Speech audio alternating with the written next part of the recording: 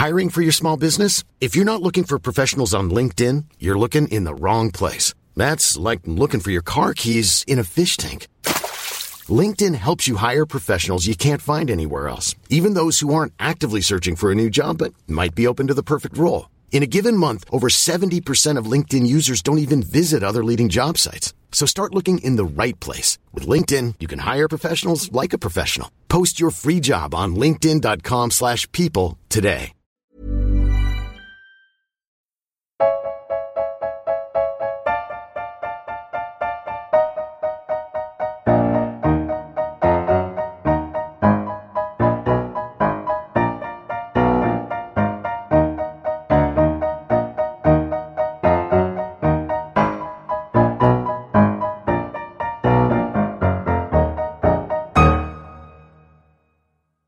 Welcome to this week's Failed Critics podcast. And I feel like I've been here twice before already. I'm Steve Norman. I'm joined by Owen Hughes. Hello. James Diamond. Hello. And Jerry McCauley. I'm not here, or am I? No, I'm here. I'm here, Steve. Don't worry. We don't care. This week we're back to normal-ish, if we can ever be normal after Stanley Kubrick's special. That's still on the website and on the iTunes, because you should probably go and listen to it if you haven't, because it's well good and that. Yeah. Probably our best received podcast ever. So there we go. This week though, I'm changing the quiz again, because I listened back to the music one and it didn't really sound very good. You couldn't really hear it very well. So I've changed my mind on what we're doing. And Jerry can keep his 1-0 lead though. I'm going to read out some films from an actor's filmography, if you will, and you've got to guess which actor his filmography it is. Does that make sense? I like it. Good. I like it too. That's why I've done good. it. That's why I've done it. Okay, let's start off then. Coach Carter. Step Up. Step Up 2, The Streets. Owen. Yes, Owen. Owen. Yes, is Owen. It Channing Tatum? It is. Wow. Yes! Which implies to me that you've seen at least one of the Step Up series. So I don't really know if you should have a point. Wow, Owen's got a point in a quiz. Yeah. I know, it's... And he's seen Step Up. I was going to say, done it in the worst way possible. Yeah. I mean, I was going to get ashamed of knowledge. I was going to get onto more credible films, but Owen didn't let me get there. No, I went straight in there. Yeah. He knows his step-ups. Well, Yeah. do you know what it is? The director who's done G.I. Joe Retaliation, I had to look at what other films he's done. He's done Step Up 2 and 3, I think, and a Justin Bieber movie. So I was like, what? This is a bit odd. A real pedigree, eh? Yeah. And then, I just noticed from the other Step Up movies that Channing Tatum was in one. Oh. So, there you go. So the research paid off. It's up to us. Well, in our new release movie we'll be reviewing later is G.I. Joe Retaliation. But first, movie news. Yes. Well, there's one big bit of movie news this week, which I think is relevant to us as a pod and to a lot of our fans. I know that Dread 3D was very well received by us. It was very well received by a number of critics. I know a lot of our listeners really enjoyed it. And really, the sad news is that this week the producer, Adi Shankar, has confirmed what a lot of us feared. He was doing a Reddit Ask Me Anything session, and he has said there will be no Dread sequel in the foreseeable future. As in his words, the film totally bombed. That was him. And basically he said that R-rated movies are already a hard sell in the industry, and that the poor box office basically has closed the door to another film. He is funding a short at the moment, and they're hoping to possibly persuade Carl Urban to do a kind of small Dread short, which someone that I've not seen in the Punisher films. Apparently they did something similar when Punisher wasn't being made anymore, and they got, is it Thomas Jane or something? I know nothing about the Punisher films. You would think there'd be scope for like a TV series on Dread, though. You know, that would work brilliantly. Like a sort of feature, like feature-length hour-long episodes, real big production kind of thing. I'm not talking like some crappy. Be expensive to make, though, wouldn't it? I mean, they had to make a lot of CGI backgrounds and stuff to get that film looking right. I mean, that's one of the things we all praised it for, wasn't it? Yeah. Sort of the aesthetics of it. So, yeah. Is it? I think is it really bad news? Yeah, I think it is. I don't. I mean, the film was good. Were you not a fan of it, Steve? No, the film was good. It was really good. But do we need a sequel to absolutely bloody everything?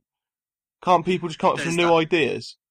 That's the worst thing about it is the fact that it doesn't seem like studios can make an R-rated or an 18-rated film anymore that's going to be financially worthwhile than making. That's the worst thing about it. But do we need another Dredd sequel? What can they do with it? It's going to be the same kind of film and probably won't be as good as the original. No, I was hoping they'd bring Judge Death into it, and apparently that the fact is it's got a huge Judge Dredd has as many stories as Batman.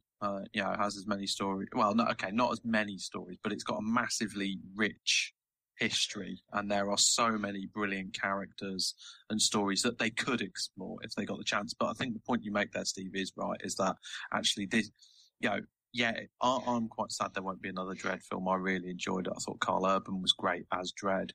But what this is a damning indictment of a Hollywood system and a studio system at the moment that basically is being rewarded for its decision to make films like Taken 2 and Die Hard 5. And it's surprising when you think The Raid was successful, commercially and critically. It was commercially successful, but it, in the sense that it probably made about £1 million box office here. It probably made about 20 million box office in America. But it was made with money that old people keep in their airing cupboards, wasn't it? That was a tiny budget. Yeah. So it made money because it made the most of its potential audience.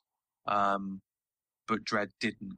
The other issue with Dredd, and I do think that it suffered because of its 18 certificate, because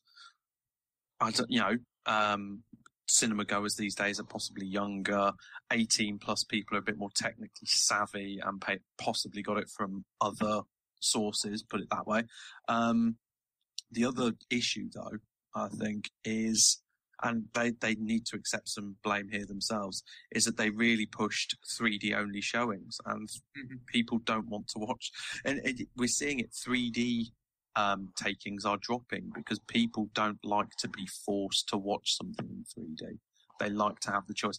I think if Dredd had 2D screenings available, it may well have done better.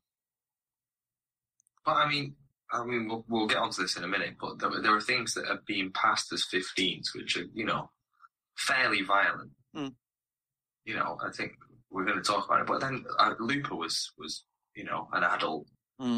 Sci-fi action film that did well. That was well received. Looper came with a kind of critical. It came with a critical art house. Looper wasn't really Looper was cheap as well. Looper wasn't really an action film either. I don't think. I mean, there's a fair bit of action in it, but I don't think it was.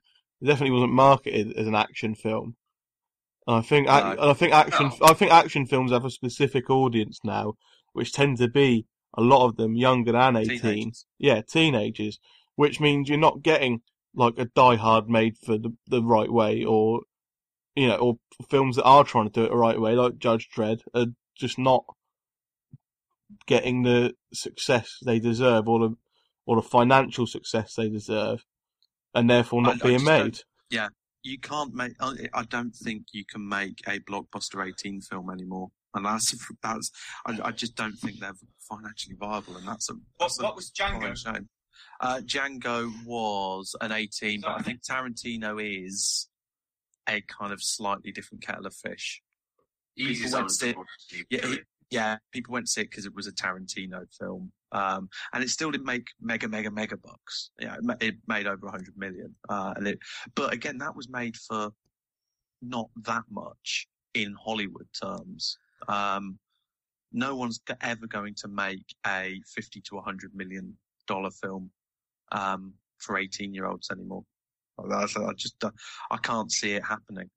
It's weird, but I can't think of any major successful since possibly like the mid-90s or the 80s, like when there was a stream of 18s that came out which did really well at the box office because adults still went to the cinema. Do you know what the problem is? It's because adults don't like going to cinema because there's all these bloody teenagers in there talking on their phones and stuff, grumble. Adults don't want to go to the cinema because when they go and there's more than one of them that they're having to pay for, they don't want to spend all the money on, it's overpriced. Let's be honest. We're a film podcast. Cinemas are overpriced. Yes. It's not good value for money. The experience isn't great either in most places. And when you get a good cinematic experience, invariably it's in a smaller place where you're not watching that kind of film. You're not going for a big screen where it's going to be, mind blowing visuals and sound. You go to the small ones who focus on service. So the trouble really lies with the cinemas themselves. We could go on a lot here, couldn't we? But let's just say it's sad and it's not a great situation. Generally Well, speaking, I think with the rise of streaming and stuff, I think there's probably some money to be made back on films like Dread, where long term they're going to get some, the streaming. I mean, I've seen it pushed a lot on DVD and Blu-ray. And they're probably done okay. Yeah. Oh, that was the news. We haven't got any weather, but we have got what we've been watching this week. James is going to start us off with that. Yeah. First off, I just want to quickly say that order has been restored, at least very temporarily, because I went to see 2 films in the cinema this week that Owen reviewed during my week off the podcast, which was Steven Soderbergh's Side Effects and Sam Raimi's Oz the Great and Powerful. And basically, I just want to completely back up and agree with what Owen said. Side Effects, best Soderbergh film in years, really great twisty-turny thriller, and Jude Law in brilliant form. And I remember listening to the podcast, you guys said that, was it Jerry had seen The Talented Mr. Ripley?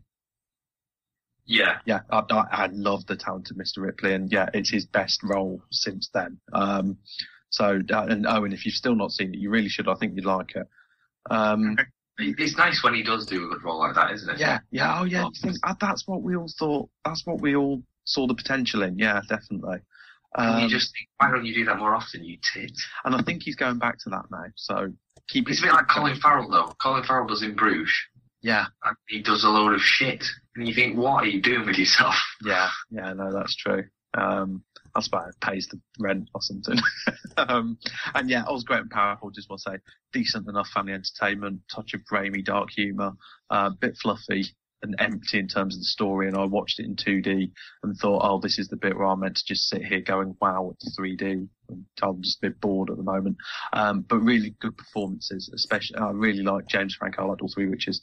I thought, what's his name? Zach Braff, really, really good as well. That's broke $200 million, by the way, now. Has it? Yeah, total gross just broke $200 million. It probably cost that much, to be fair. It was a very expensive film, but no, it's good fun family entertainment. I've got nothing annoyed me about it. It just wasn't brilliant. That's all. It's still 50 million short of making its budget. Okay. It will. Okay, it will. It's not been out long.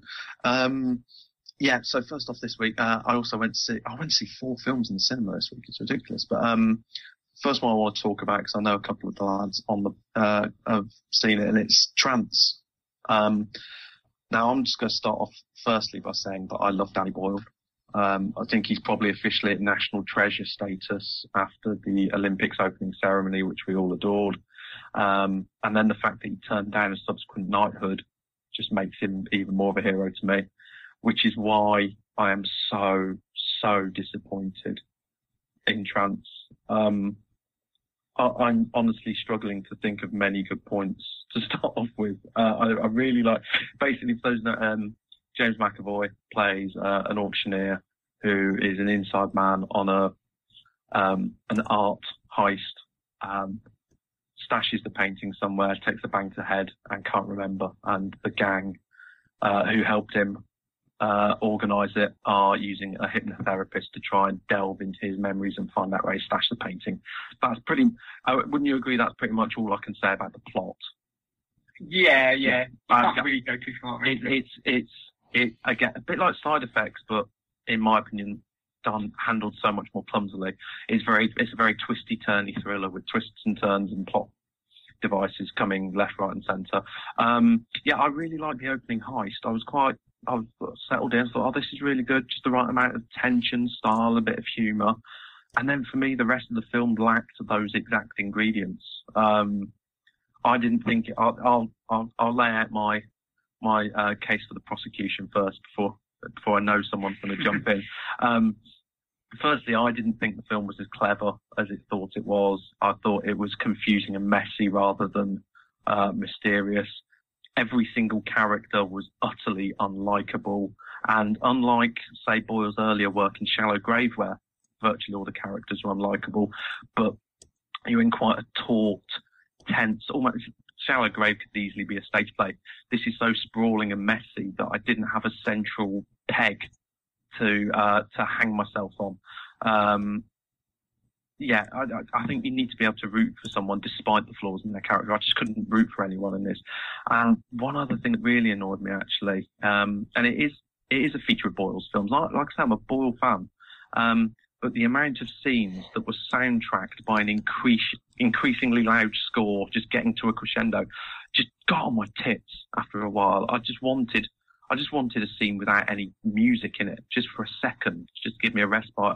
That really, really wound me up. One or two themes and incidents I found genuinely creepy, possibly even a little distasteful and exploitative. It wasn't a nice film. I didn't enjoy it. A couple of films in the last 10 years have dealt with the similar themes of memory and things like that. Christopher Nolan's done a number of films like that, and I thought Inception kind of dealt with this theme in a much more exciting and stylish way. And Eternal Sunshine of the Spotless Mind did it with far more invention and humour. And I thought one thing that this film lacked hugely was any kind of sense of humour. It was a ridiculously silly plot, but it took itself far too seriously. That's my thoughts anyway. I've just ranted out there, but I'll let someone else give their opinion, because we're all about balance here.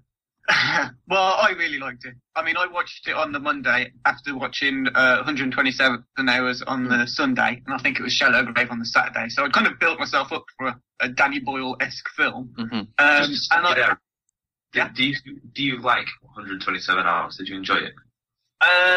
Yes, I did. Yeah. Right. James, did you like it? I thought it was all right. I didn't think it was one of his better films. I've got my better Boyle films. It was in that middle tier of Boyle films for me. No one else seems to agree with me that I thought it was just dog shit, that film. I mean, I liked 127. I mean, I thought it was going to be just a film which everyone knows what the end's going to be. He saws his arm off. You know, it's not a spoiler. That's the whole sort of what the film's built on.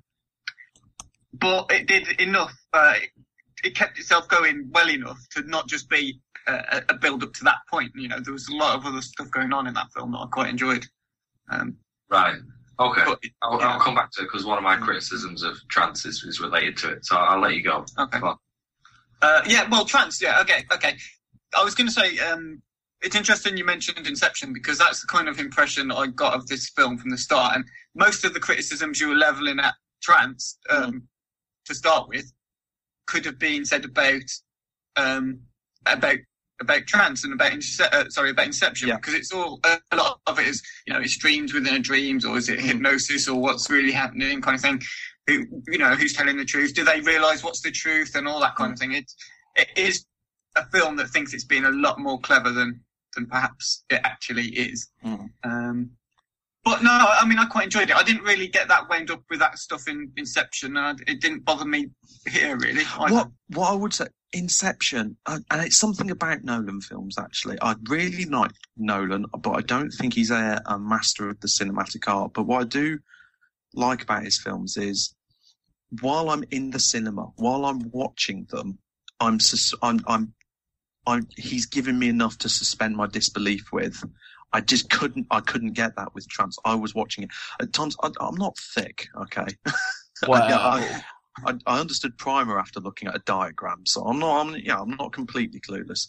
But at times I was watching this film going, no, you've lost me now. And if you've lost me, I suddenly then realise I'm watching a film. Whereas with a Nolan film, he always gives you just enough breadcrumbs to keep you going. Maybe more intelligent people than me did completely get where this film was going all the way. Weirdly, that it lost me in places, and then other plot terms I spotted coming a mile off, and I'm usually rubbish at spotting kind of twists and turns. So I mean, it did drip feed those through, though. I mean, there were things that deliberately follow a plot line you haven't yet learnt about, and then a bit later on, it goes back and kind of explains what that was. So I mean, it was deliberately misleading, but not in a way that I thought was trying to make out that it was being really clever. I just think that was, the way that the story was unfolding. If you knew the stuff that was explained later on early on, then you wouldn't get the excitement from those particular scenes. So. No, I do get that, but I think during that, what I would call that middle section, you need something. I still think you need something. I just felt there needed to be a few more kind of breadcrumbs or something to get, or maybe it's the fact that if I actually cared about any of the characters, it would have carried me through that middle section. Maybe it was just the fact that if you can't care about the characters, you're not just going to get that section. Maybe that's it. Maybe it wasn't about the twists and turns. Maybe it was the fact that, like you say, in a Nolan film, he will give me enough to care about the character. So if I'm going, I don't know what's happening, but I want to make sure they're okay, that will get me through. Whereas I didn't get it with this.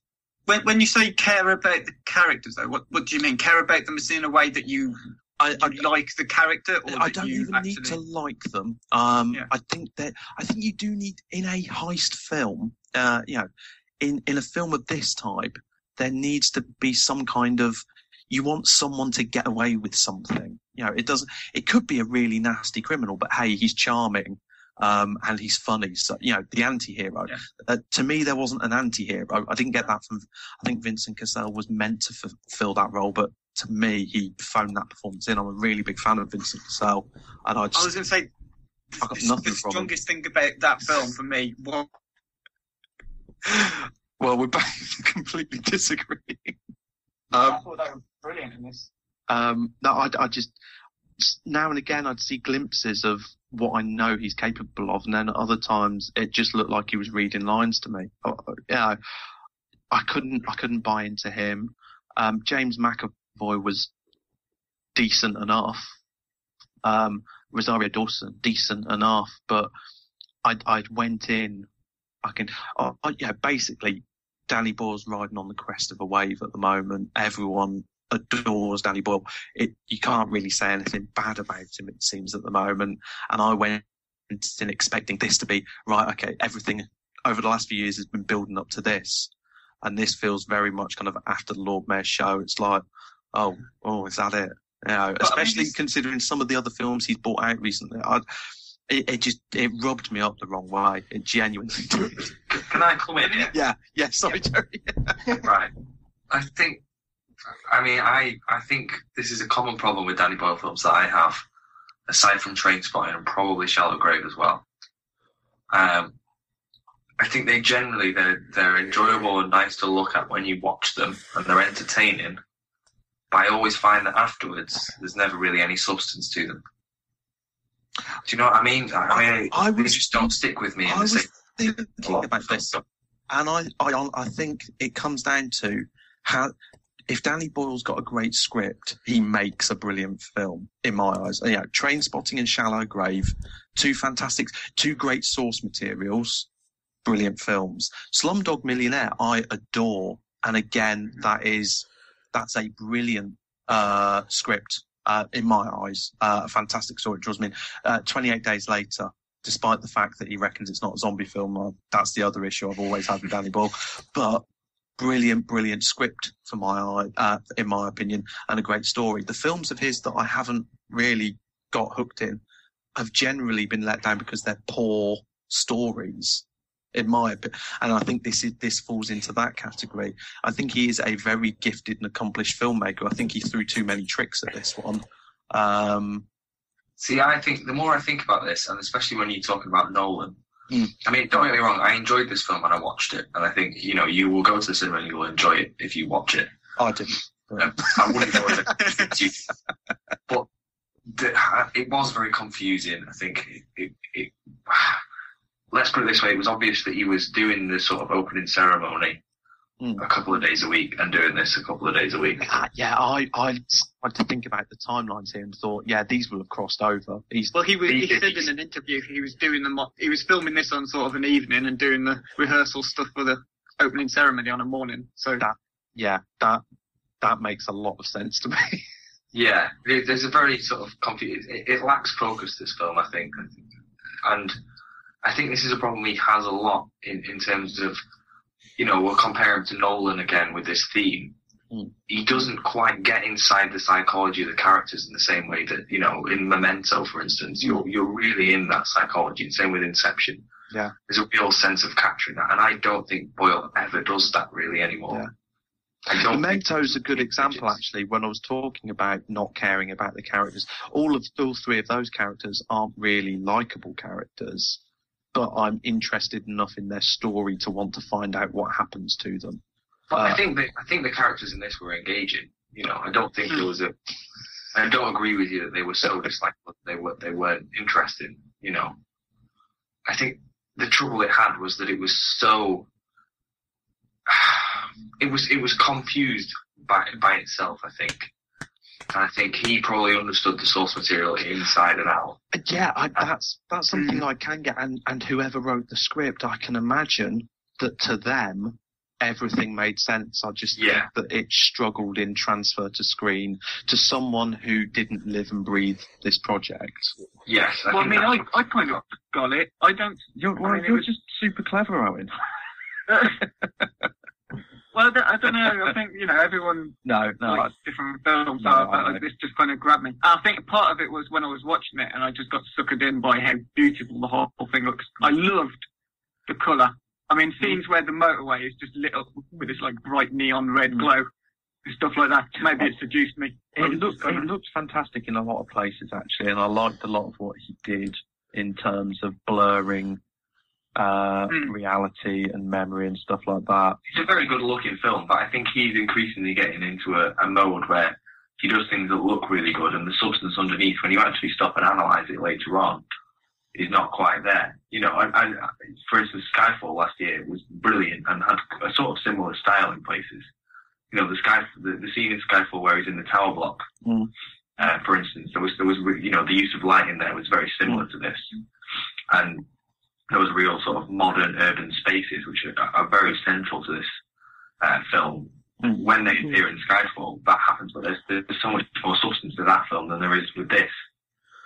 There was something lacking in this for me. It was entertaining enough, but it was kind of a solid, watchable film. If you see this on TV, it's probably worth watching, but it's not. It's not a great film. It's not anything like his early stuff. Trance wasn't the main review for this week. No, sorry. James, the film I did watch. Sorry. Yes, I was going to say, did you watch any other films this week? Yeah, and it kind of it does tie to our real main review. I made sure I watched G.I. Joe: Rise of Cobra, just so I knew exactly what was going on. Well, I couldn't find that anywhere. I couldn't find that on Sky Go or Netflix or anything or other sites, and I couldn't. For £1.50 in CX. So I just read. Film almost every day, I think. Has it? I just read the Wikipedia synopsis for it, and that did the job. Yeah, that probably more sensible. That would have been far more enjoyable. I wish I'd done that. Basically, Rise of Cobra is an utterly stupid, brainless, and horribly scripted film. Apparently, they had to lock the director, Stephen Sonner, who did The Mummy and The Mummy Returns and Scorpion King as well, I think. They had to lock him out of the edit suite during post-production in an effort to save the film. And I dread to think how it was looking before they did that, to be honest. That's embarrassing if you're a director. I know. That's pathetic. He should never work terrible, again. Steve is handing out bands like he's UEFA a film or something. That's a good idea, though, Steve. I like it. Yeah, just 6-month ban. You're not getting involved with films 6 months in. Now, we saw Channing Tatum last year in Magic Mike and 21 Jump Street prove that he can be a funny, charming screen presence with the right script. But considering this was the work he was doing before then, it is no wonder I had him pegged as a kind of charisma black hole, to be honest. He has got nothing to work with here, and so he is terrible in this film, in my opinion. Marlon Wayans is the one slight dim spark. How did he get that gig, though? Because wasn't Rise of Cobra quite a big film? And I didn't think the Wayans brothers had done anything of any note other than making... No, do they do Scary Movie now? Or were they ones who done... They gave up doing it after 2, I think. I saw their two I didn't mind, but since then it's just been utter drivel, and there's a new one out, and I just can't believe that. Yeah, which they're not even bringing out at Halloween. That's just lazy. Yeah, but I think he must know something. But he's genuinely quite funny. He's got the only funny lines I think I heard in the entire film. Loads of terrible bits of filmmaking. And I was watching this thinking, they've watched Team America and thought that's how action films should be and just done it seriously. G.I. Joe Rise of Cobra is Team America without any of the humour. Like, imagine if someone tried to make that a serious film. And it's sincere, Team America. And you think, did you not see Team America completely tear apart that kind of film? And you went, yeah, we should do a film like. It's so rare you see the subject of a parody appear after the parody. It is uncanny. There's even a scene where the terrorists are trying to destroy Paris, and they shoot a missile at the Eiffel Tower and it falls over. And I was watching it thinking, you've seen them do you're ripping off Team America from a serious action film. Why would you do that? There's some terrible, a few bits of the script. At one point, McCullen, played by Christopher Eccleston, says to Channing Tatum's Duke, "I'm going to make you very unhappy," and he replies, "I'm already very unhappy." And it's just like that kind of scripting. It's just so cringeworthy. And a bit near the end where there's just these weird leaps of logic where there's this plane which fires rockets with voice control, and Marlon Wayans is going, "Oh, there's no button to fire the rockets," and the woman goes, "Oh, it's probably voice activated," and then he says fire it, and she goes, "Oh, McCullen's Scottish, so he's probably programmed it in Gaelic. Say Trehane." It's like, hang on, what? It's just the most utterly... It is the kind of film a 12-year-old would write. And I know, Owen, that kind of ties into... I know Owen came up with a really good point when we discussed it offline about Toy Soldiers, Owen. Yeah, I mean, that's what the whole point of G.I. Joe was for. I mean, it's to make it so you're like... It's like you're watching action figures, It's supposed to give you that feeling of, the nostalgia of when you were, I don't know, sort of 8, 9 years old, and you had those like collectible action figures, and you had an Action Man, or you had a whatever, It's just it didn't invoke that feeling at all. It completely missed the purpose of what it was meant to do, which is odd.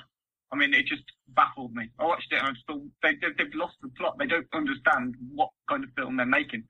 They just, it's an awful, awful film. Owen, how many films have you watched this week? I watched, since our last podcast, I watched 15 action films. I don't know what other ones I watched. I watched a couple others. There's no other film, is there? Just like to point out, everyone, Owen is not a professional film watcher. He does have a job as well, apparently. Like, it's not the only thing he does. Yeah, he somehow watches all.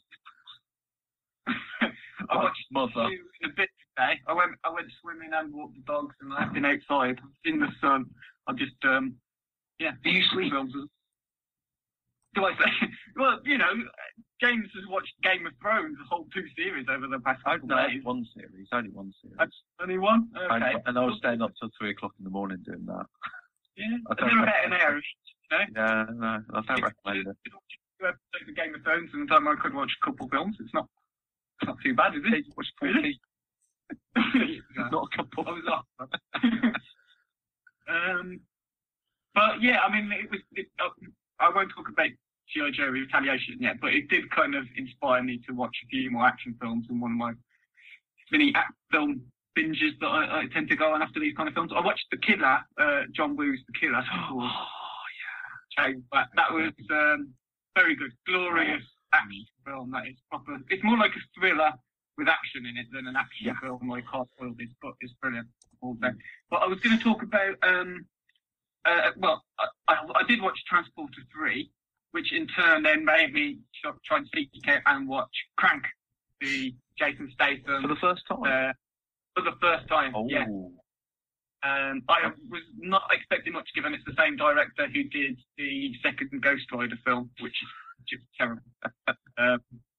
So I went into it with really low expectations, kind of thought it would just be a nonsense, disjointed, typical action movie. And it was not. I don't really know how to describe it, really. What can you say about it that accurately reflects what kind of movie it is? I mean, it's batshit crazy. It's just bizarre. It's one of my favourite action films of the last 10 years. Definitely. Yeah, I was really impressed with it. Do you know what the first thing that it kind of made me feel about it was the first few scenes are in like a point of view style. You know, the camera's just looking through Statham's eyes as he's waking up and discovering what's happened to him, which is that he's been poisoned by this Beijing cocktail and he's got like 60 minutes to live before his heart explodes or something like that. Which is, but it's like a hitman and it's to do with this rival gangster. It's not important, basically. But it reminded me straight away of like a computer game. We were talking about the Raid a few, it's that kind of style to it, and it's just this non-stop pace all the way through the film. It's relentless. The whole. I get the idea that it's reflecting that the film's about he's got to keep the adrenaline flowing to stop his heart from failing. So he has to keep doing more, out there things and keeps his adrenaline up. That's the way that the film. It kind of mirrors what the character's going through. So it's brilliant in that sense. I think the way it turns into this like this moving, changing, constantly adapting to what's happening kind of thrill ride. It's definitely as well an observation of like a whole generation of people who just want stuff now. I think that's what it's trying to reflect. It's trying to say, nowadays people they don't want to wait for stuff. He's got 60 minutes to live. He's just got to do this, and then he's got to do that, and then he's on to the next thing, and then he's going to kick someone's ass, and then that's the film. It's just constantly happening. Yeah. And, it's bizarre in that sense. It's because it's just like so many different ideas all squashed into one film. But it's brilliant. It is really good. I did find a few parts of the film a little bit like offensive. Not so much that I was particularly offended by them. More that it's designed to be so offensive. Like there's a scene where a couple of scenes actually. One that really made me think, I don't really agree with them trying to do that, but I get what I'm saying. There's like a bit where he has sex with his girlfriend in public. Yeah, but just isn't it? He just got to keep his heart rate going.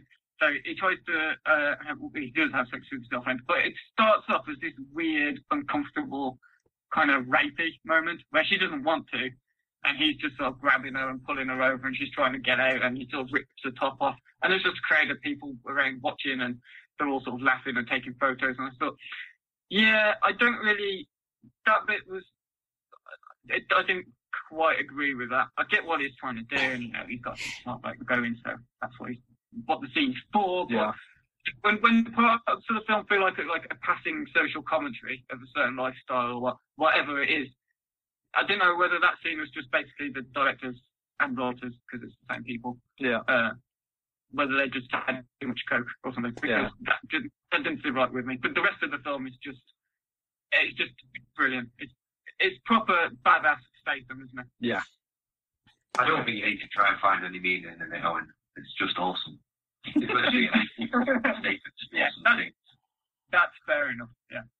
I mean, I did kind of get the feeling there was a message to it, but it is essentially just this constant barrage of action. It's just, as I said earlier, it's just relentless. It's brilliant. Really, really enjoyed it a lot more than I thought I was going to. Good. I might have to rewatch that now. We might have to speed up this podcast a bit. So, Jerry, what have you watched this week? I'm trying to think. Not anything really particularly interesting. I've rewatched a couple of things, but nothing that I haven't, that I feel I need to speak about. I've been watching a lot of TV recently as well. Game of Thrones is back. Everybody talks about Game of Thrones. Really though, no, nothing particularly interesting. I think the only thing, the two films that I've rewatched, I've already talked about on the pod, so no point. Moving on then to main review, G.I. Joe Retaliation, starring The Rock, Bruce Willis, and for a little bit Channing Tatum. Just a bit. Yes. James, do you want to introduce this film for us as you do it so well? Oh, thank you very much. Basically, G.I. Joe Retaliation is the second part of the G.I. Joe story that was set up in the god-awful Rise of Cobra. Essentially, the G.I. Joes are on a mission, but they don't know that the president has actually been replaced by a president, a fake president who's changed his appearance to nanobites. Who works for Cobra Commander, who's got some guy called Destro in a dungeon. Fucking weird.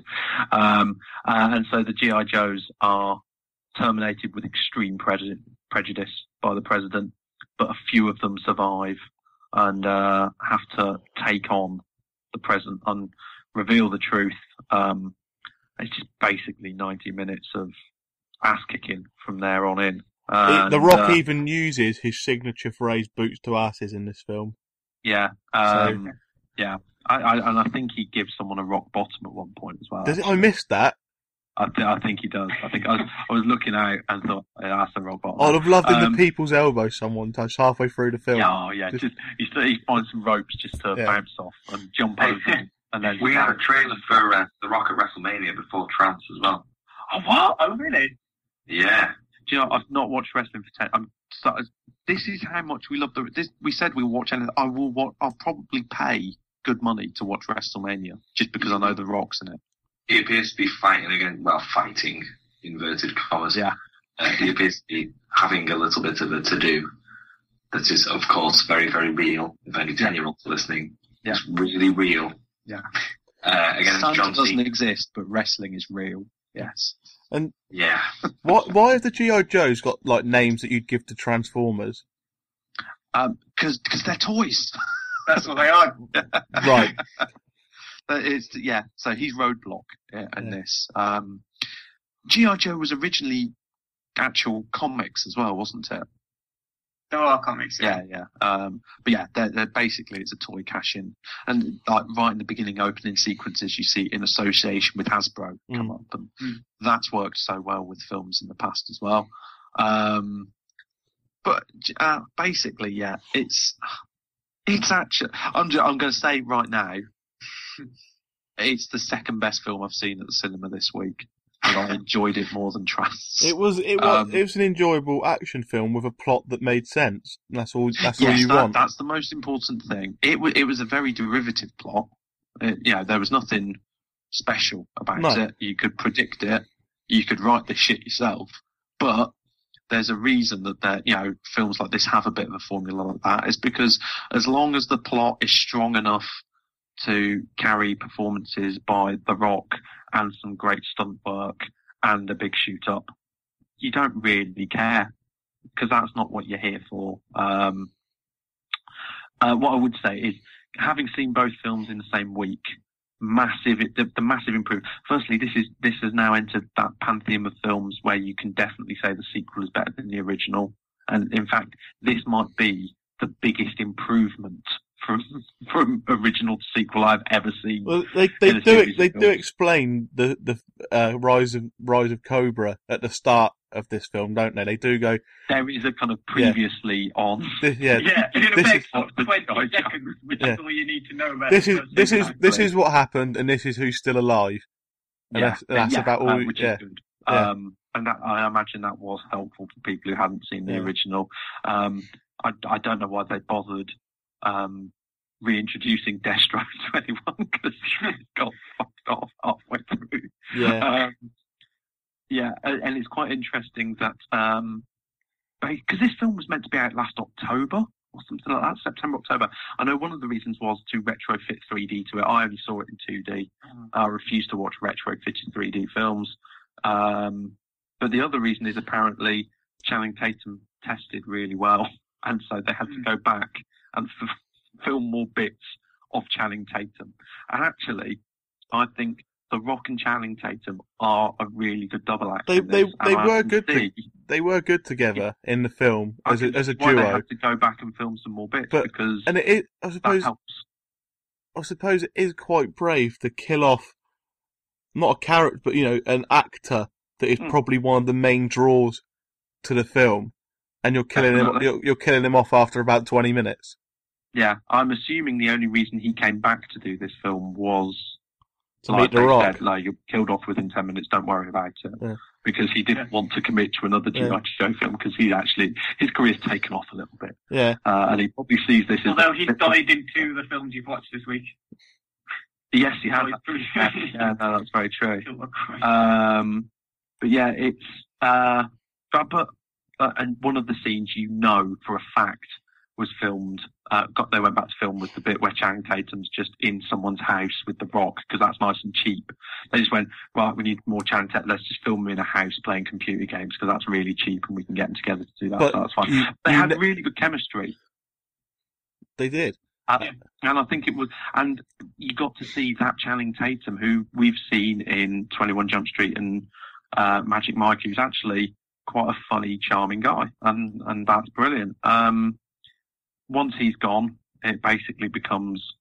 I thought it would become The Rock's action film, but the other massive improvement in this film over the original was the fact that Storm Shadow and Snake Eyes, the rival ninjas, they had much better characters. They had much more to do. They were just far, far better on screen, especially Storm Shadow, who became a far more morally complex character than in the first film. And they provided a lot of the best action for the film. I'll let someone else talk for a bit anyway. I want to just quickly say, while I was talking about Storm Shadow, that Lee Byung-hun, I quite like him. He was in I Saw the Devil, and he was really good in that. That's not an action film by any sort of stretch of imagination. That's a really dark, twisted revenge thriller kind of film. Yeah. But I think there is a market for someone like him in Hollywood at the moment who can do stunts really well, and he does some fantastic stuff in this. I think he's got that look, the charisma that he was lacking in the first film. And I think he could kind of corner the market as that, because there's always an Asian Hollywood star, at certain points. And I think he could be that actor for the moment, Yeah. Oh yeah. I'd see him in more films. He was very good actually. I was really impressed by him. I can't think of many other people. The rest of the people were just kind of eye candy. Well, Bruce Willis is in it. Well, yes. We haven't mentioned Bruce yet, have we? He turned up as Bruce Willis, didn't he? He turned up as the original G.I. Joe. The one the whole branch of the armed forces is named after, and he's just brilliant. I think he's really good in it. It's just kind of like the grizzled old person who basically everyone's got instant respect for, and then he's got guns hidden absolutely everywhere in his house. He was just Bruce Willis. He was just the Bruce Willis that we expect, but he had some good lines, and he brought a sense of credibility to the film as well. I think if Bruce Willis shows up, you think, hang on, this is all right actually. I know it didn't work in Dark 5, but yeah, there was a sense of credibility there about him. We got through it quite quickly. It wasn't too long. It didn't know its welcome. It still had some of the most pointless gadgets I've ever seen in film. Right at the beginning of the film, where The Rock gets through a chainmail fence with gloves to heat metal. It's like, why don't you just have like a stick? Because all you do is cut you through. Why have you got to put on these weird gloves and risk burns when you could just take like a blowtorch and go? That was weird. Why have wire cutters been replaced in G.I. Joe's universe when they work perfectly fine? They're not loud, and they do exactly the same job. And I expect they don't glow like gloves that melt metal. So exactly. So not going to give away your position. I know some things have reached the pinnacle of the era of going. We're never going to come up with anything better than toilet paper as it is. Toilet paper has reached the and wire. Well, I don't know. Have you ever used a bidet? I mean, but yeah, no. There's a few silly, very very silly moments like that where they've gone, oh, this looks cool rather than this is real. But that's the kind of film it is, so you forgive it. Yeah, it was decent enough. I'm not sure I've got a huge hunger for a sequel beyond this. It's certainly set up for one, though. Oh, yeah, of course it is. Yeah. I think that's what this film was really good at as well, because Joseph Gordon-Levitt was really bad in the original. Yeah. As Cobra Commander. Yeah. This has been replaced. It's not him, it's someone else. Yeah. He's barely in it. The main villain is Jonathan Pryce as president, who is Zartan. Who's having great fun. Yeah. And he's just brilliant. Having it up, and it's great to see. Yeah, I do like Jonathan Pryce. He's a great actor, and he was clearly having a lot of fun with that role, and rightly so. I just enjoyed it. It was, it's no more than a 3-star film, but considering the expectations that I would have had for it, that's more than enough. Yeah, I mean, it reminded me a lot of Expendables 2. It's another one of these where, it's better than the original. You're not expecting an awful lot from it. And then it just delivers something that's quite fun. Yeah. And I think that's at the heart of it, what it is. It's just a fun, knowing action film. Yeah. Which is great.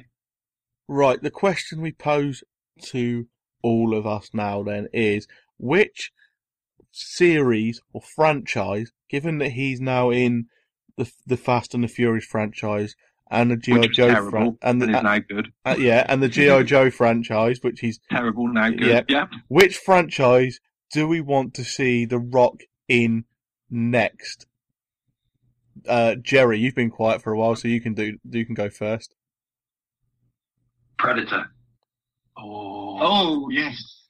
Yeah. Oh yeah. All about Predator. Anybody who's seen the latest Fast movie as well, he basically looks like Arnie in his little sleeves. He's huge. He's massive in G.I. Joe as well. Yeah. Couldn't believe it. Because Channing Tatum's not small. But no. Jesus. Yeah. Oh, The Rock is a big boy. He is a really big boy. Yeah. The Rock versus Predator. Make The Rock look like a pussy, because if you look at him next to photos of his old self, he makes the Rock look like a bitch. Yeah. He's huge. He painted himself green for Halloween and went as the Hulk. That's how huge he is. Yeah. They didn't even need to CGI the Hulk for the Avengers, did they? They could just get him. Yeah. They could have just painted the Rock green. Yeah. To run around. Would have been a lot. Yeah. Would have been a lot better, and the Hulk was one of the best bits of the Avengers. Yeah. Well, that's the magic of the Rock. Yeah. Anyway, Predator. Yeah. Predator. Nice. James. None of this getting scrawny little shits in to do Predator. That's it, yeah. Brody. Yeah. Get the Rock in.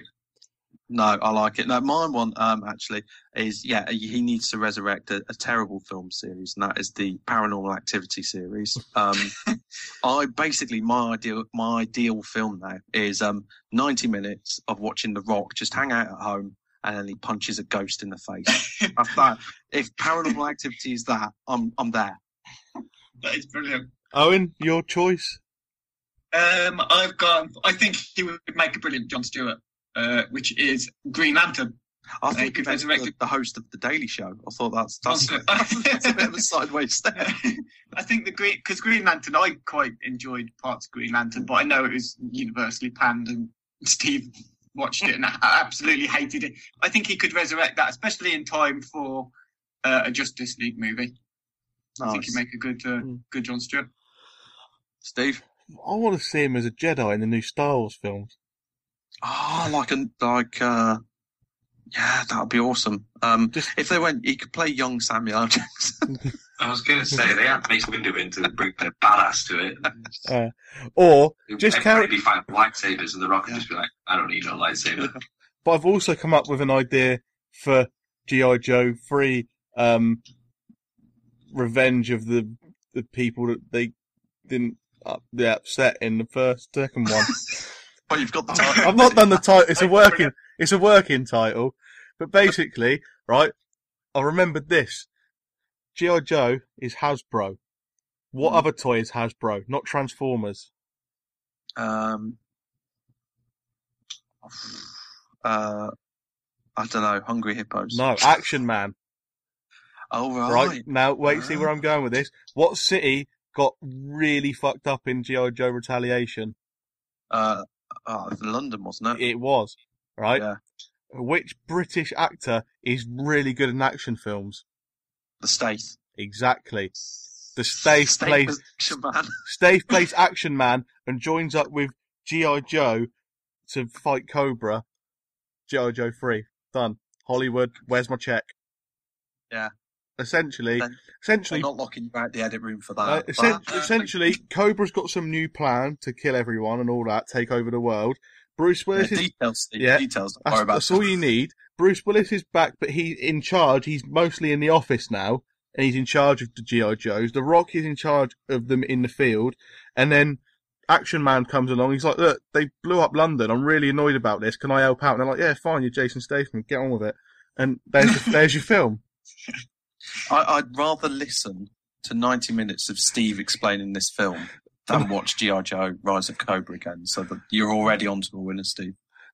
Someone get me a studio's email, and I'll just email them ideas for films, and Hollywood will improve Steve, tenfold. You just need to move that. Spielberg got his break by just pitching up at, was it Universal?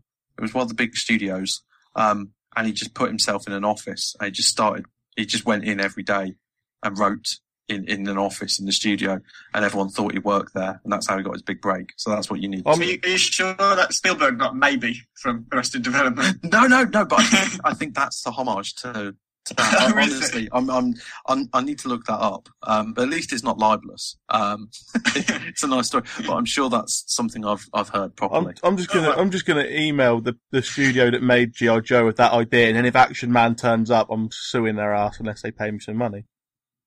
Yeah, I'm all over that. Yeah. There we go. Yeah. I think that'll do for this week. What's on next week? Next week, oh God, I really should prepare for this kind of nonsense. You should. You know it's coming every week. I know, every single week. I then have to go into my laptop and I have to have a look. Talk amongst yourselves for a second. I can't remember. It's going to be a triple bill, isn't it? We haven't had a triple bill for a few weeks. Let's have a look.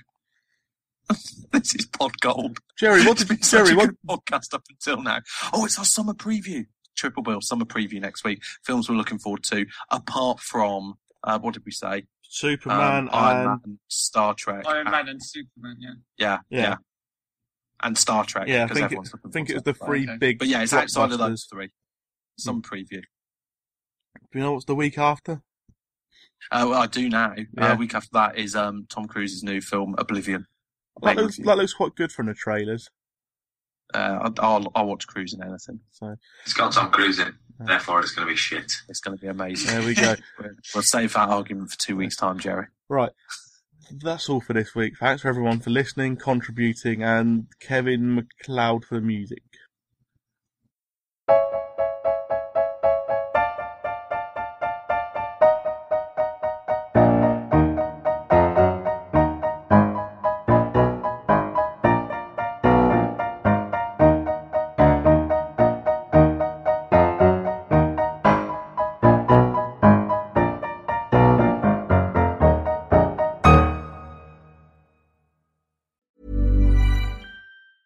Planning for your next trip? Elevate your travel style with Quince. Quince has all the jet-setting essentials you'll want for your next getaway, like European linen, premium luggage options, buttery soft Italian leather bags, and so much more. And is all priced at 50 to 80% less than similar brands. Plus, Quince only works with factories that use safe and ethical manufacturing practices.